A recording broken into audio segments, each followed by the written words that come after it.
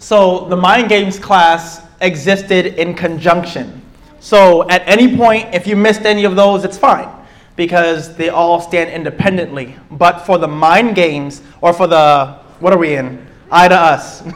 For the I2US, they're building blocks, right? And so just as you need 1 plus 1, you need to know that before you can get all the way up to, quadratic formulas.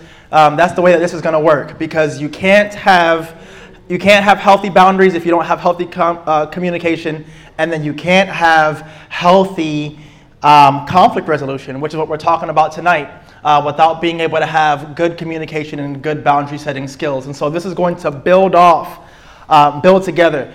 And so we're going to have a great time. So let's go ahead and ask the Lord's help, and then we're going to dive in. Dear Lord, we thank you for this day and for your Son and for the finished work on the cross. Father, I pray that you would meet with us here in this time.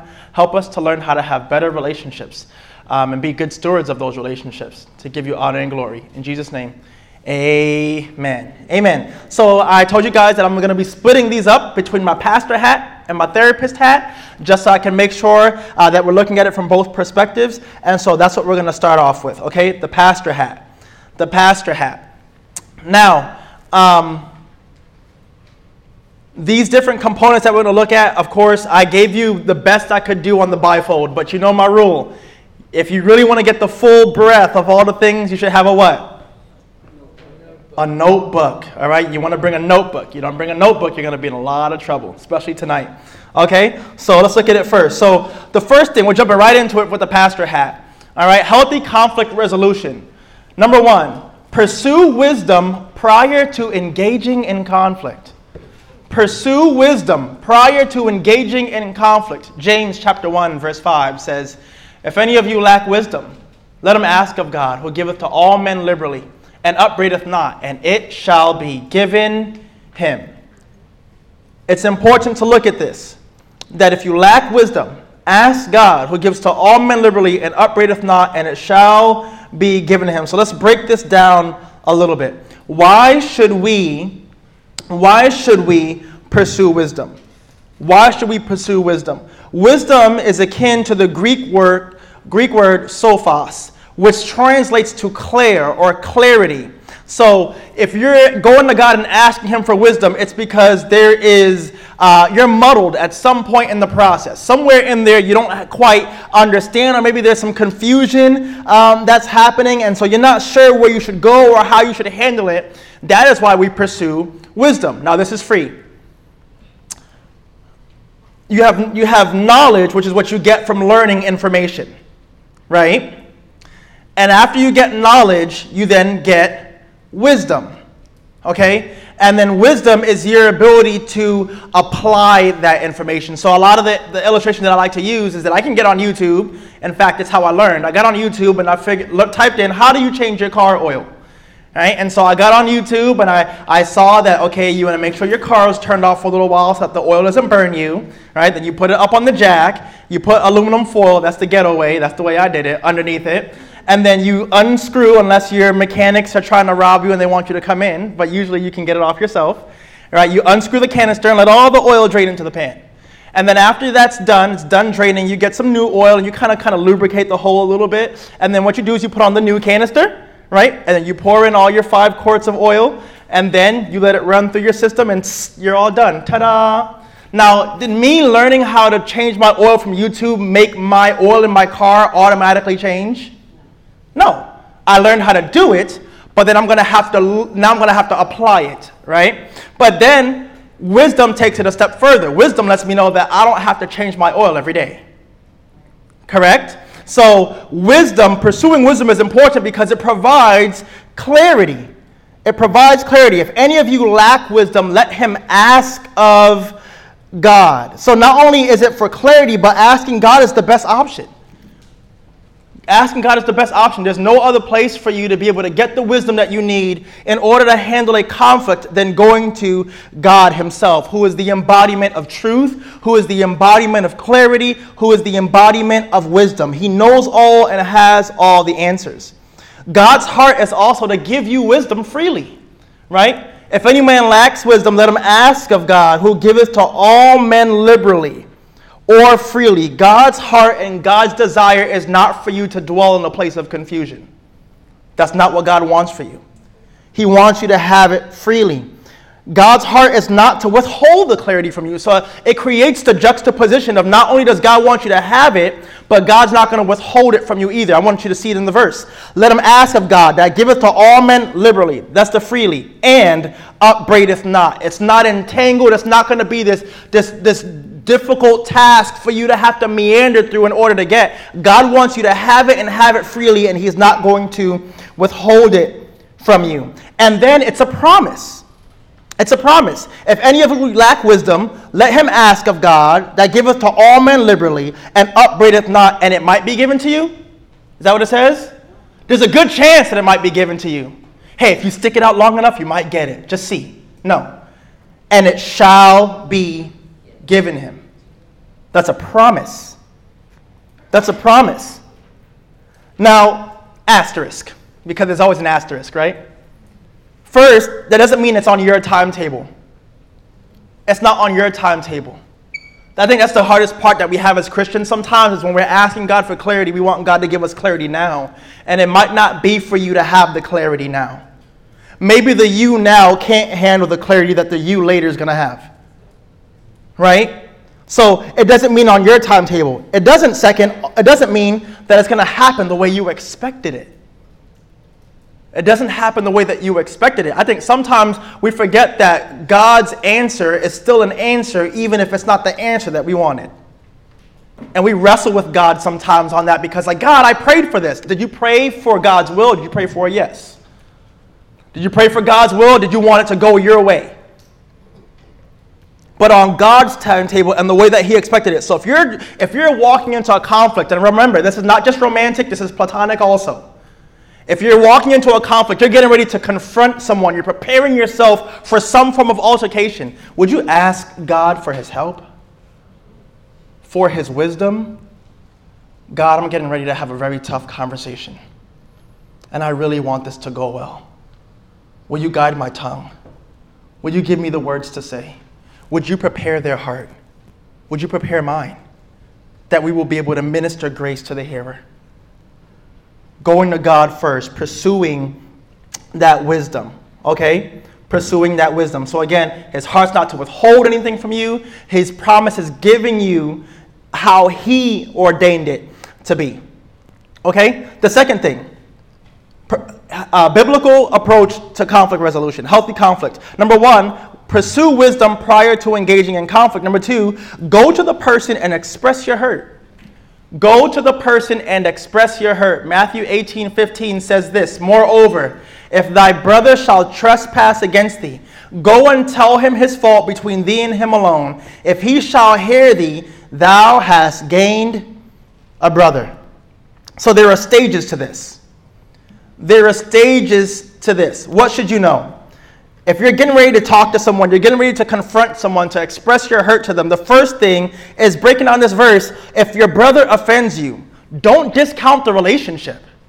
It didn't say if a stranger offends you. It didn't say if some Joe Schmo offends you. It said if your brother offends you. Now, if you're sitting here in this room and you're wanting to know what's going to happen with this conflict resolution, I'd love to think that it's because you love me and you love my teaching. But chances are there's somewhere in your life that there is some form of conflict that you're trying to work through. Or you want to get better at communicating with people in your life currently. Remember who they are to you. That's your spouse. That's your brother. It's your sister. It's your niece. That's your kid. That's your coworker. That's your neighbor. You know them. You have a level of relationship with them. And I tell my couples all the time, I tell my families all the time, you are on the same team. You are on the same team. We're going to talk more about that here a little bit. So if your brother offends you, don't discount the relationship. The next part, right, is take time to talk to the person. Take time to talk to the person. And so the scripture breaks it down for us again. Moreover, if thy brother shall trespass against thee, go and tell him his fault between thee and him alone. So if you're going to do this, right, now that we're remembering that who this person is to me, what am I going to do? First off, if you do it, kill the audience. Kill the audience. Some of us get a rise sometimes of wanting to confront someone or tell someone about themselves in the midst of all the other people around them. Don't fight in front of your kids. Kill the audience. Don't wait until you're at the family dinner with everyone to have a fight. Wait till you get in the car. Kill the audience. Because some things happen. Number one, this is free. Y'all get a bunch of free stuff tonight. I don't know how we're going to finish on time. All right? First, your family, your friends, your coworkers, the people who love you are not going to be as forgiving as you are. What does that mean? That if you get into a fight with someone that you care about and you go, let me tell you about Xavier, that boy's a bum. Can't stand him. He's a mean jerk. This is all the things that he's done to me. Guess what's going to most likely happen? We're going to make up. But now the people that you've gone to and expressed all those things about, that's now the image that they have in their mind that you created. And you may not be able to undo that. But second, be careful about being able to embarrass the person. Remember what I said about communication, that 75% of conflicts are miscommunications, right? And 75% of those miscommunications are misunderstandings. It's important to remember that. That's why it's important to make sure you give them the courtesy of a private conversation. You don't have to embarrass them with an audience. Okay? So if you do it, kill the audience. But if you do it, and after you do that, you kill the audience, you have a better chance of being heard. Moreover, if thy brother shall trespass against thee, go and tell him his fault between thee and him alone. If he shall hear thee, that's where I want to stop. Who doesn't like being heard? In communication, I said there's three things I said to look out for. I said, number one, be clear and concise. I said, watch out for your body language, and who knows what the third thing was?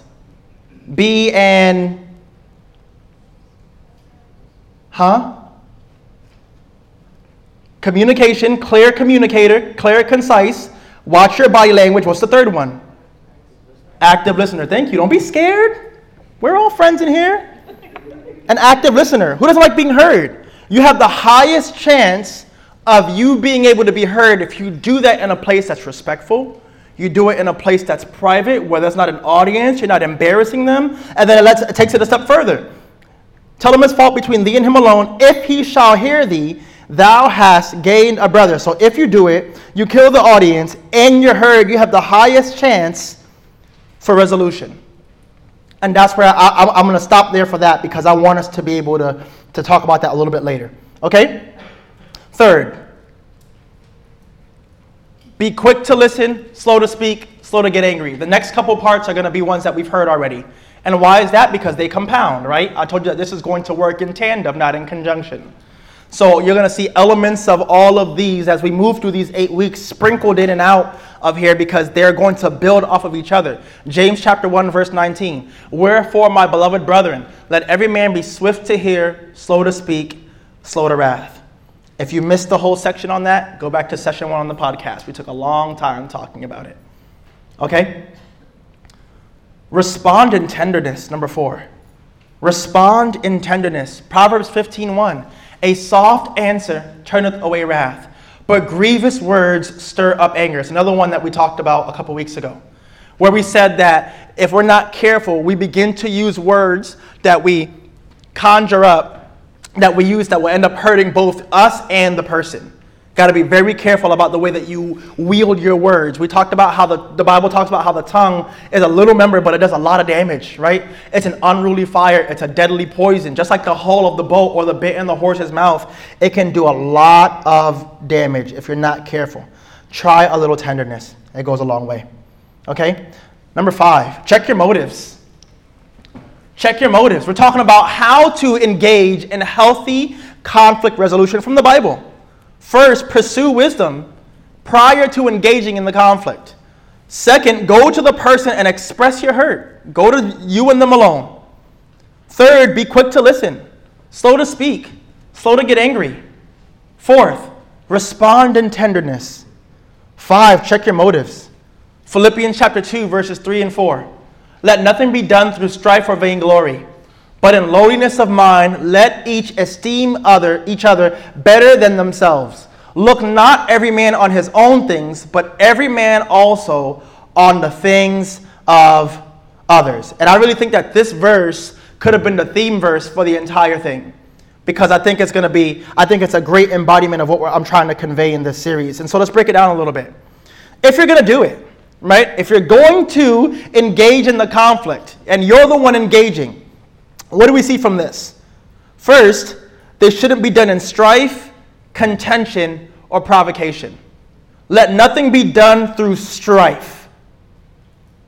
Nothing be done through strife, contention, or provocation. All of those things will make things worse, not better. So if you're going to engage in conflict resolution with someone and your heart is not restoration and your heart is not reconciliation, you are not ready for that conversation. I'm going to say it again. If your heart is not restoration and your heart is not reconciliation, you are not ready for that conversation. You're not. Because it's not going to go well. It's not going to go well. Not if your heart on it is to strive with them. Not if your goal is to be contentious. Not if your goal is to provoke. You don't want to fix it. We're going to talk more about that in a second. This shouldn't be done in a way that glorifies self. Let nothing be done through strife or vainglory. So they shouldn't be done in a way that glorifies self or is desirous that you're the one that comes out on top. Your eyes shouldn't be fixed on self and what you'll get from it. Remember we talked about boundaries last week a little bit, and we were talking about how if you're looking out for the other person, there will be no lapse in coverage. Remember that? Someone nod your head yes to tell me that you remember. Yes. But if you're looking out for self, you both suffer. You both suffer. You got to be careful about that. Not through strife or vainglory. I want to be glorified. I want to win. I said this on Facebook earlier this week. Do you want to win or do you want to salvage the relationship? You got to be careful. Some of us want to be right so bad, and being right is not a wrong thing. But sometimes we want to be right instead of being tactful. We want to be right instead of being gentle. We want to be right instead of trying to figure out how we can fix this. Because sometimes being right is going to cost you the relationship and you didn't have to. Got to be careful. Got to be careful. But if you're going to do things, fix your eyes on the things of others. The verse says, let nothing be done through strife or vainglory, but in lowliness of mind, let each esteem the other better than themselves. Look not every man on his own things, but every man on the things of others. Fix your eyes on others. We talked about this again. If you're looking out for each other, no one gets left behind. No one is left without. But if I get focused on just me and my needs, guess what? If my needs are taken care of, then so is Kalea's. If Kalea's needs are taken care of, so are mine. How does that work? Because if we're looking out for each other, even when I better me, that automatically puts me in a position to be better for us. That's the whole premise of this entire thing. Shifting our mindset from I to us and from me to we. So whenever you're engaging in conflict with your spouse, with your partner, how is this going to affect us? I'm engaging with conflict with me and my children. How am I thinking for I and how am I thinking for us? Well, I'm thinking about my coworkers. You know, sometimes two people getting into it at work can destroy the entire rapport of the entire department. And then guess what happens when what's supposed to be a team does not play well together? Projects start falling apart, start missing elements, and then the whole company suffers. You got to start thinking that it's bigger than you. It's bigger than you. You have to start thinking for the entire unit. This next one, y'all are not going to like that much. Repentance should be met with forgiveness. Conflict resolution. You're preparing to fight, right? You're preparing for this. You're preparing for this knockdown, drag out that you're going to have. What's going to happen when they ask for forgiveness? Let's look at the Bible, so you can't say I'm making stuff up. Luke 17:3-4. Take heed to yourselves. If thy brother trespass against thee, rebuke him. And if he repent, what does it say? Forgive him. And if he trespass against thee 7 times in a day, and 7 times in a day turn again to thee, saying, I repent, thou shalt finish it. Yeah, I don't even sound convicted about it. Thou shalt forgive him. Forgive them. Repentance should be met with forgiveness. So let's break this down a little bit. All right? So we're start off by being told we should be mindful, right? Take heed to yourselves means to be mindful, to pay attention to express concern for. Pay attention to this. If someone trespasses against you, it lets us know first to rebuke them. It's okay to rebuke, to admonish, to correct. Sometimes I think that we think that it's wrong to be mad. The Bible never says it's wrong to be mad. The Bible actually says, be angry, but who can finish it? And sin not. You know why being angry is not a problem? Because being angry is an emotion and you're allowed those. If someone is doing something wrong, if they're infringing, if they're trespassing against you, the word trespass means to miss the mark with no opportunity to receive the reward. Someone misses the mark for you, you have the right to go before them and say, hey, you blew that. In a more tactful way, of course. Rebuke them. You are okay and you are correct in doing so. Rebuke when there has been a breakdown in communication. Rebuke when there has been no respect of boundaries. Rebuke when you have found yourself in conflict. But this next part is interesting. It says, and if he repent. Wait a minute. Take heed to yourselves. If thy brother trespass against thee, rebuke him. And if he repent. Someone tell me real quick, what is so important about the word if? Someone raise your hand. What's so important about if he repents? What's important about that? Yes. You have to expect them to. Sorry? Don't expect them to. Don't expect them to? Great. Yep. What else? It's a qualifier. Okay. Explain. Sorry, I put you on the spot. If then, if something isn't happening, then you're not expected to do it. You're both right. Absolutely correct. The if is so big. You know why? Because it's not guaranteed.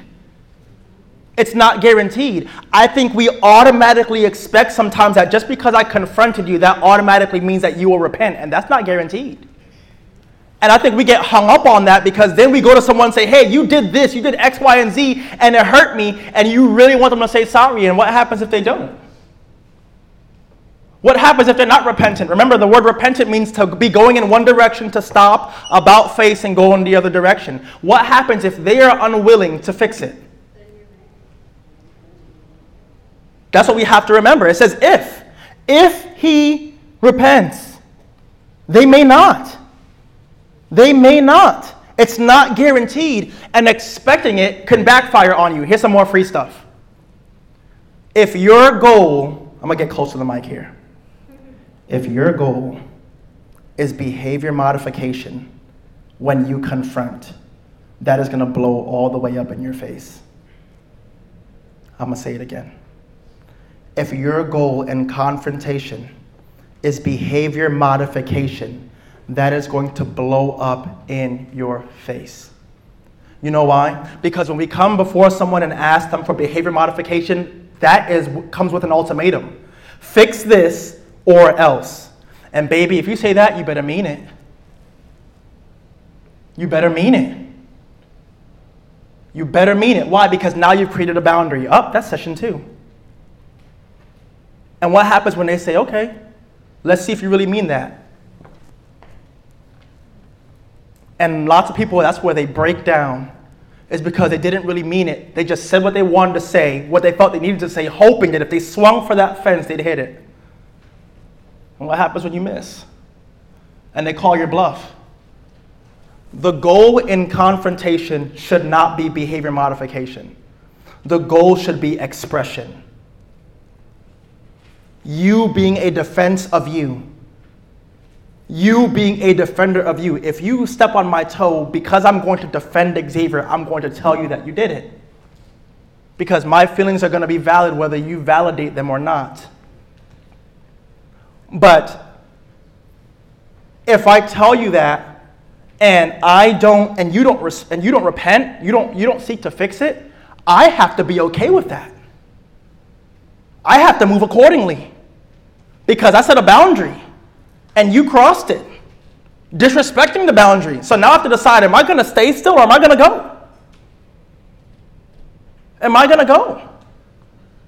The purpose of approaching people with these issues is to be a defender of yourself, to express yourself so that you can validate your own experience just in case they don't. Now, asterisk. The way that, here's a little sociology, but the way that this should work is if I come before you and say, hey, you've done this thing to hurt me, the correct response should be that I'm sorry. And I will do everything in my power to not do that ever again to you. That's the correct response. So hear me in that. But it's not a guaranteed response. We have to be careful about that. It does not say when. It says if. I want to highlight that. If. So not only if, but if he repents. Let's say he go ahead and he does, right? If he repents, you are to forgive him. You are to forgive him. It says it here. And if he trespass against thee, or if thy brother trespass against thee, rebuke him. And if he repents, forgive. Forgive. Again, repentance means to be going in one direction, to stop, about face, and go back the other direction. You are to forgive. Forgive means to clear someone of an offense as if they have never done it. Ooh.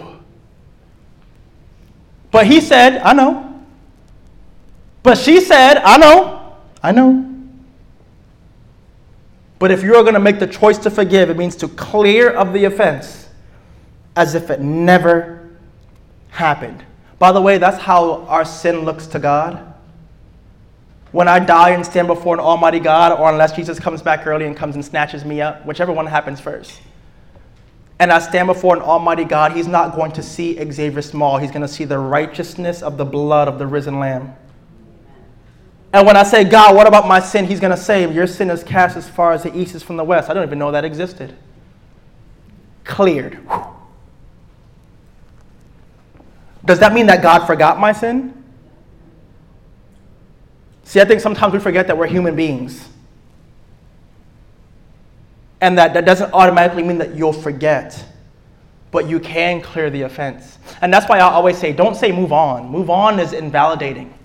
But move forward says, I'm going to take all of these things that exist in our past and use them to propel me forward to be a better person and for us to be a better us. I'm considering that as I make the change. You're to forgive them. You're to forgive them. Clear them, and here's the part that's a little harder. As if he misses that mark and trespasses against you 7 times in a day, you are to forgive each time. Now here's some important notes. Okay? Here's some important notes. If someone is truly repentant, that shouldn't happen. You understand that, right? Can we say yes, we understand that? If someone is truly repentant, it should not be happening that frequently. Because a repent is just not just saying, oh, I'm sorry, and moving on. It's a changing of the mind and going in a different direction. If I'm going this way, then I should not end up over there. So if someone has truly repented, then that should not be the case. But a change of mind will translate to action.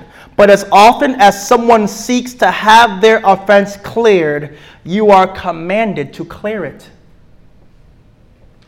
If they are repentant, you are commanded. It is not a suggestion. It is not a recommendation. If he trespasses against you, rebuke him. And if you rebuke him and he repents, you forgive him. And if he does it 7 more times in the day, but he's repentant over it, you got to forgive. And that's hard. Because if you are truly, you were going to say sorry. It's not about being sorry. It's about being repentant. Being repentant. Now, some hot takes. This does not mean restore. We're going to talk about that next week. This does not mean be a doormat. We'll save that also for next week. This does not mean if they're sorry. But if they've repented and are seeking forgiveness, you are biblically commanded to forgive them. I'm going to take it a step further. To him that knoweth to do good and doeth it not, to him it is sin. So if God says, if your brother trespass against thee and you rebuke him and he repents, forgive him, and you don't forgive him, then guess what you're walking in? And Psalm 66:18 says, if I regard iniquity in my heart, the Lord will not hear me. So not only are you in sin, but you have severed your connection between you and God. And now you are just as in the wrong as they are.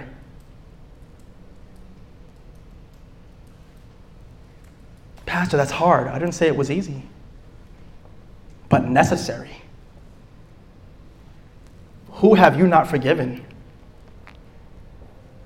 Who's in here holding a grudge? Who's listening to this podcast and holding a grudge? That you've got to let it go.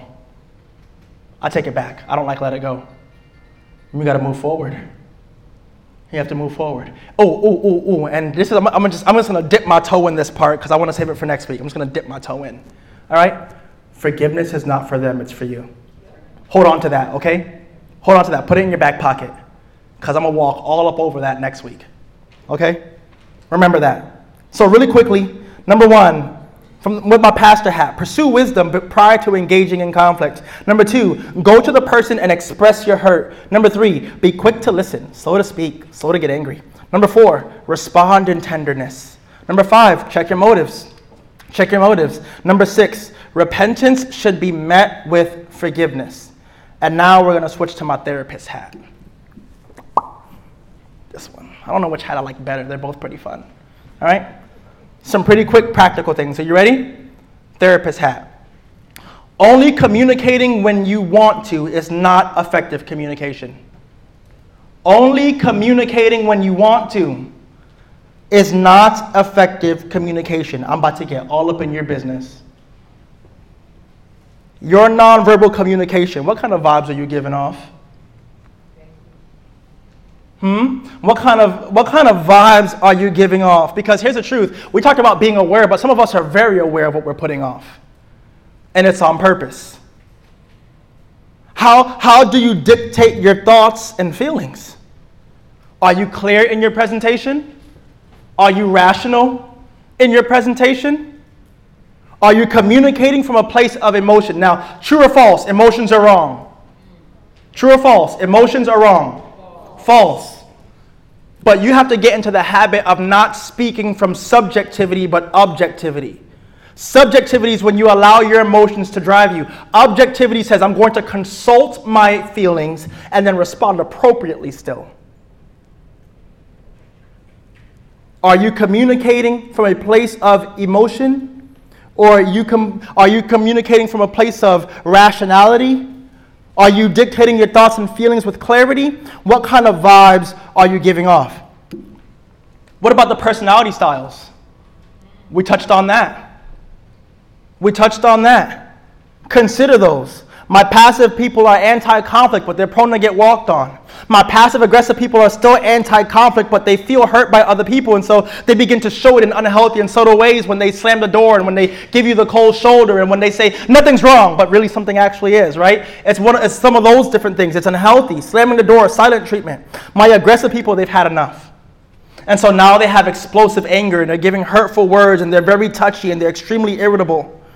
But only the people who are walking in assertiveness, clear communications of needs and feelings and intentions without being emotionally distraught are going to see the most healthy conflict resolution. And the great thing about that is that every single person in this room and every single person listening on this podcast later has the ability to be an assertive person. But you have to be able to be clear in how you speak. You got to be clear of your body language. You got to be a clear communicator. You got to be an active listener. You have to work towards saying, this is my issue. And here's the thing. I'm not sure about y'all, but I hate having the stuff just looming. I hate that. I hate when it's like 3 days and we're still mad. Can we be done? Ugh. And you know what's funny? It usually takes one person to say, hey, I'm sorry. And the other person's like, me too. Why not make the first move? Why not make the first move? Number one, Only communicating what you want is not effective communication. Number 2, the purpose of your confrontation is important. Now I'm about to give y'all some of the freest of the free. And this is one of the best pieces of advice I've ever given ever. This section right here, okay? Put a star by this. I'm gonna read this quote. Conflict will either be constructive or destructive depending on how you handle it. To make conflict constructive and productive, use a blueprint. Think about what you want the outcome to be. So I have a question for you. Are you confronting to fight, or are you confronting to fix? What's your goal? What's your goal? Because, I mean, when we were looking at the pastor hat, we had said to make sure that we don't do it in vainglory, for strife or vainglory, but in lowliness of mind, let each esteem each other better than themselves. Look not every man on his own things, but every man on the things of others. And so that's not going to fly with this part. Are you confronting to fight, or are you confronting to fix? Let's look at them individually. Confronting to fight, confrontation doesn't have to be a bad thing. The mentality that you have going into it plays a big part. So if I go into it and I say, well, confrontation is usually bad, so I'm going to expect it to go bad, well, then baby, it's going to go bad. But if you walk into the confrontation saying, I want to restore, I want us to be in a better place than we were, then you walk into it with a different mentality. What's your goal? To tell them off? To let off some steam? To light them up because they deserve it? This has no real goal except I'm angry and I need to express that. And these almost never end well. If all we want to do is fight, then you have your reward. But there will be no growth from that. As a matter of fact, it has a high chance to make things worse. But when you confront to fix, your mentality shifts from just fighting to understanding and conflict resolution. And it changes a lot of things. It changes stuff like your tone. It changes stuff like your tone. You don't sound so degrading. You don't sound so accusatory. Your tone. It changes the statements you make. It shifts things from you're just a to I feel like. And it changes because now it puts the focus on the problem and not fighting the person. If there is one thing in my life that's going to cause a fight, it's rowing. It's rowing. And parents, you know what I'm talking about. It doesn't have to be terrible twos. It could be the fact that that baby has kept you up all night and you're both wildly exhausted. It could be the fact, Mom, that you've been breastfeeding all day and that baby sucked all the life out of you and you don't have any energy and any patience for anyone or anything. And it's just the fact that you're both tired and irritable and drained that now instead of speaking to the fact that, hey, what we really need is a break, call your mother to come watch this kid so we can get some time to ourselves. Instead, you're lazy. You don't do anything. All you do is, and now you're attacking the person instead of the problem. Truth is, the project that you guys are working on at work is really hard. And you're really struggling with your part. But instead of reaching out for help and saying, you know what, I'm having a difficult time, can someone assist me? You're taking your anger out on your coworkers. You're attacking people instead of the problem. You can be angry, but you're expressing that anger in a way that not only communicates your anger, hurt, and frustration, but solutions or goals that you have to fix the problem. Here's the truth. Most of us confront, but we don't have any solutions to back that up. I just want to be mad at you. All right, so what should we do with this? I don't really even know. I mean, I didn't get that far. I just know I was mad. Then you weren't ready for that conversation. Because all you did then was tear down and complain. You did not contribute any solution. Very seldom do we learn that someone complains and sees something done about it. It's more often when you're communicating your desires for healing and understanding that you gain things like forgiveness, restoration. These should always be the goal in conflict resolution. And if you feel as though you are not in a position for restoration or to confront to fix, then you are not ready to confront. And if you do so anyway, you are out of line. Because now you're going to say some things that you don't mean or things that you did mean but weren't going to say that way. And now you have to go to not only your friend or coworker or spouse or child and ask for forgiveness, but you have to go to God too. Because if the Bible says, if we regard iniquity in my heart, then the Lord will not hear us. And we also know that to them that knoweth to do good and doeth it not, to him it is sin. So you're in sin with two people. Fix it. And that's why, if it's not helpful, kind, or necessary, I'm at a fourth, or the right time, then shh. You're not ready for the conversation. But what happens if they're reading my body language and they see that I'm down in the dumps? I need some time. I will come and I will talk to you about it when I'm ready. But a minute too soon is going to be out of line. Don't do it. You're going to hear my voice in the back of your head saying, don't do it. You're bubbling over, but you know you're not ready. You know you're not ready. Be careful. Number 3.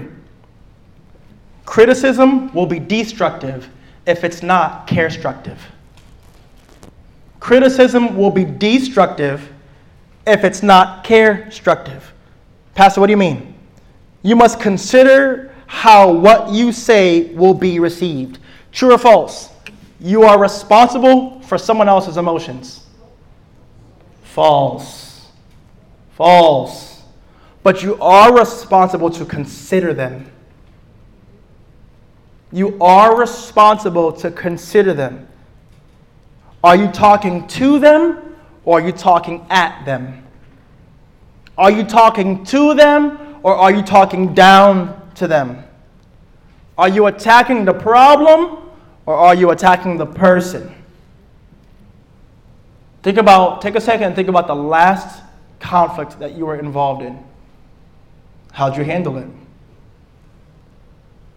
How'd you handle that coworker, your neighbor, your aunt, your son, your daughter, your spouse, your boyfriend or girlfriend? How'd you handle it? Did you edify them with your speech or did you tear them down? Did you tear them down and now that problem is still left undealt with? Which means that there's a higher probability that you're going to come back and attack them again. Because you're dealing with branches and not with the root. If you are going to criticize, it has to be constructive. Am I going to be better from what you've told me, or is it just going to hurt me and break me down and make me more introspective and not do what you asked me to do anyway? Drive a bigger wedge between us. You got to be careful. And that leads into the fourth and last thing for tonight. Conflict resolution must be tactful or it won't work. It will not go well if your confrontation, your conflict resolution is not tactful. If you're paying attention through the last now 3 weeks, is that you're going to have to be very aware of yourself and very aware of the other person, no matter what manner of relationship that it is. What do you mean? We talked about this a little bit before, but who processes quickly? Who needs more time? Who are my quick processors in the room? You don't need much time at all. You know exactly where you want to go and what you want to say and how you want to do it. That's me. I'm quick. I critical think for a living, so that's the way that works. Who are the ones that can say, Pastor, I'm the one that needs more time? It's me. I'm a little bit slower. I got to kind of chew on it a little bit, and I got to sort my emotions a little bit. How many of us don't know which one we are? Thank you for your honesty. Thank you. I saw another hand go like this. It's okay, and it's okay. But that's why we talked about in this that self-awareness is the first step. It's time to do some exploring, baby. Figure out who you are, what you like, and what you need. Are you validating the offended's position? Even if they're wrong, it's theirs. You hearing me? Even if they're wrong, it's theirs. So here's what you absolutely should refrain from doing. And I hate this. You shouldn't say hate a lot, but I hate this expression that I'm going to say. I'm sorry you feel that way. Just don't even say anything.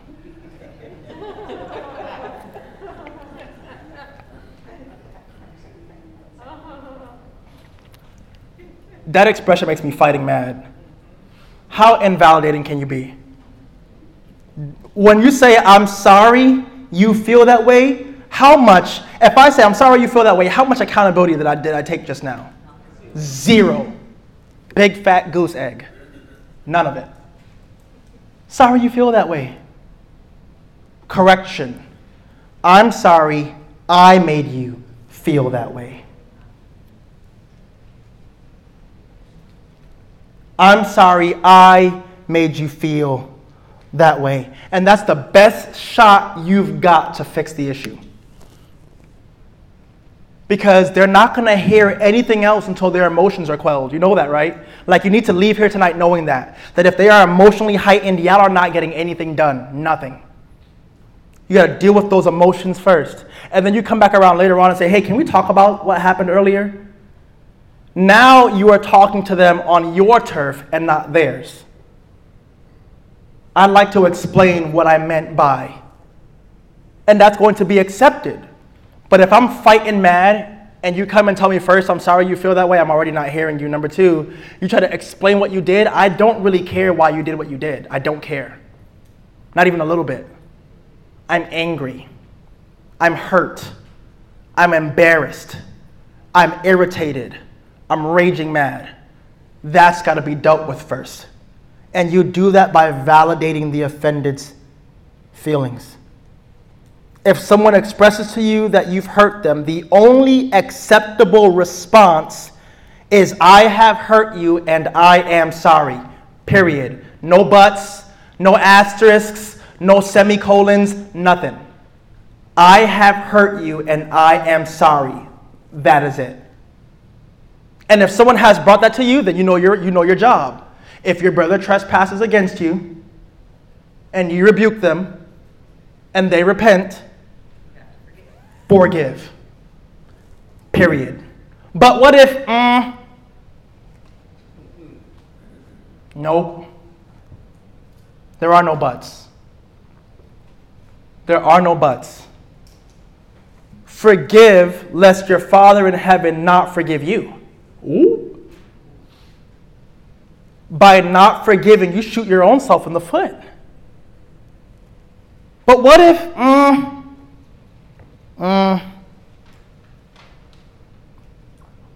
again, are you handling the problem or the person? And this is a big problem in many relationships. They don't handle the problems during the problems. You got to handle the emotions during the problem and handle the problem later on after the problem. What? Do not handle the problem in the problem. Handle the emotions in the problem. You handle the problem after the problem is over. You got to circle back around to it.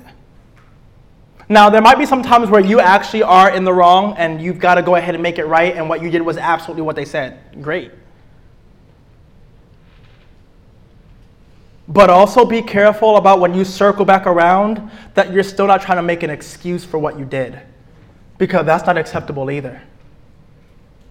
If you know that you are wrong, that you have to fix it, own that. Own it. It has to be tactful, or it's not going to go well.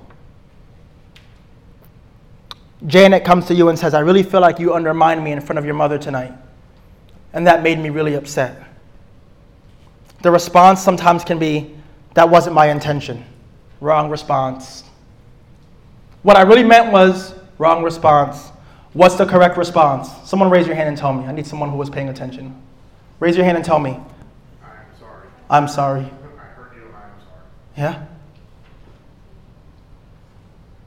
I did that, you're right, and I'm sorry. We have to be mindful of that. But then you come back around later. Hey, babe, can we talk about that dinner last night? I'd like to talk to you about your feeling of being undermined that you mentioned.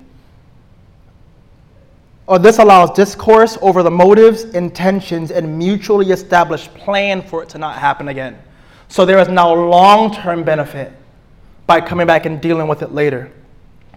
Last night when Janet was upset was not the time for discourse. It was a time to own a mistake, make it right, and find another time later to work on making sure that it doesn't happen again. You want to be someone that's good at conflict resolution?